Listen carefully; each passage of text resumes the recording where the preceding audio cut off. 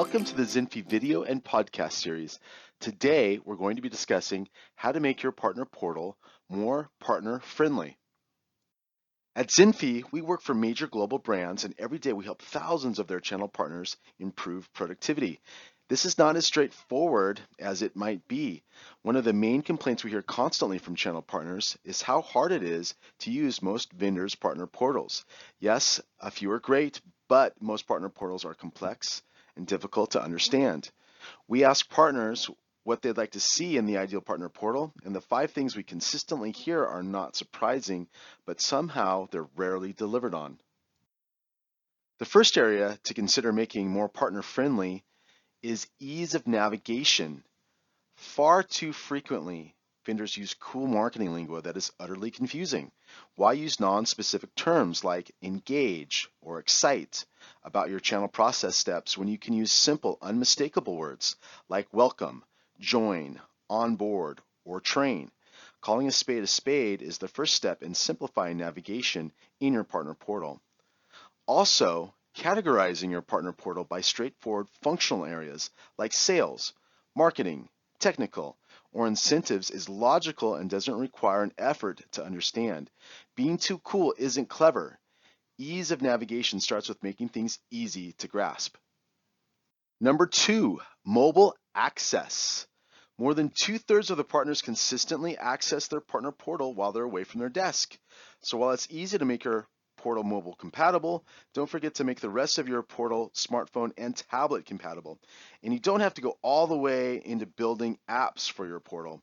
Many vendors have gone too far down the road of creating apps, and it doesn't turn out to be a very good investment, as very few partners actually click through all the apps.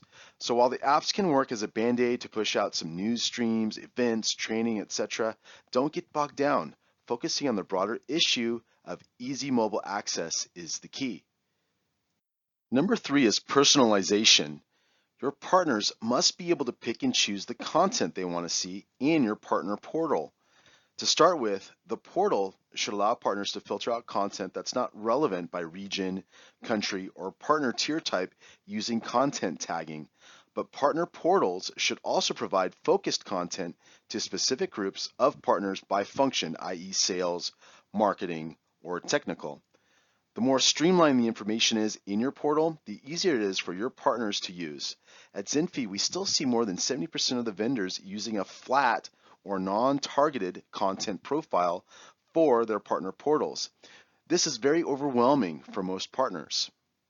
Number 4, simplifying promotions. Vendors with multiple product lines are constantly running a wide variety of promotions via their partner portal.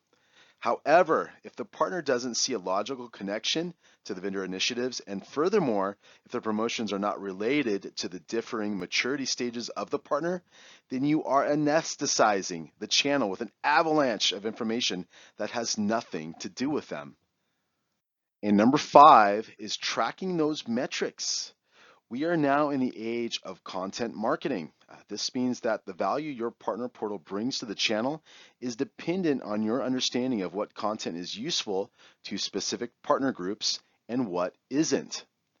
Yes, you need a dynamic partner portal content management capability, without which you can't serve up the right content to the right partner.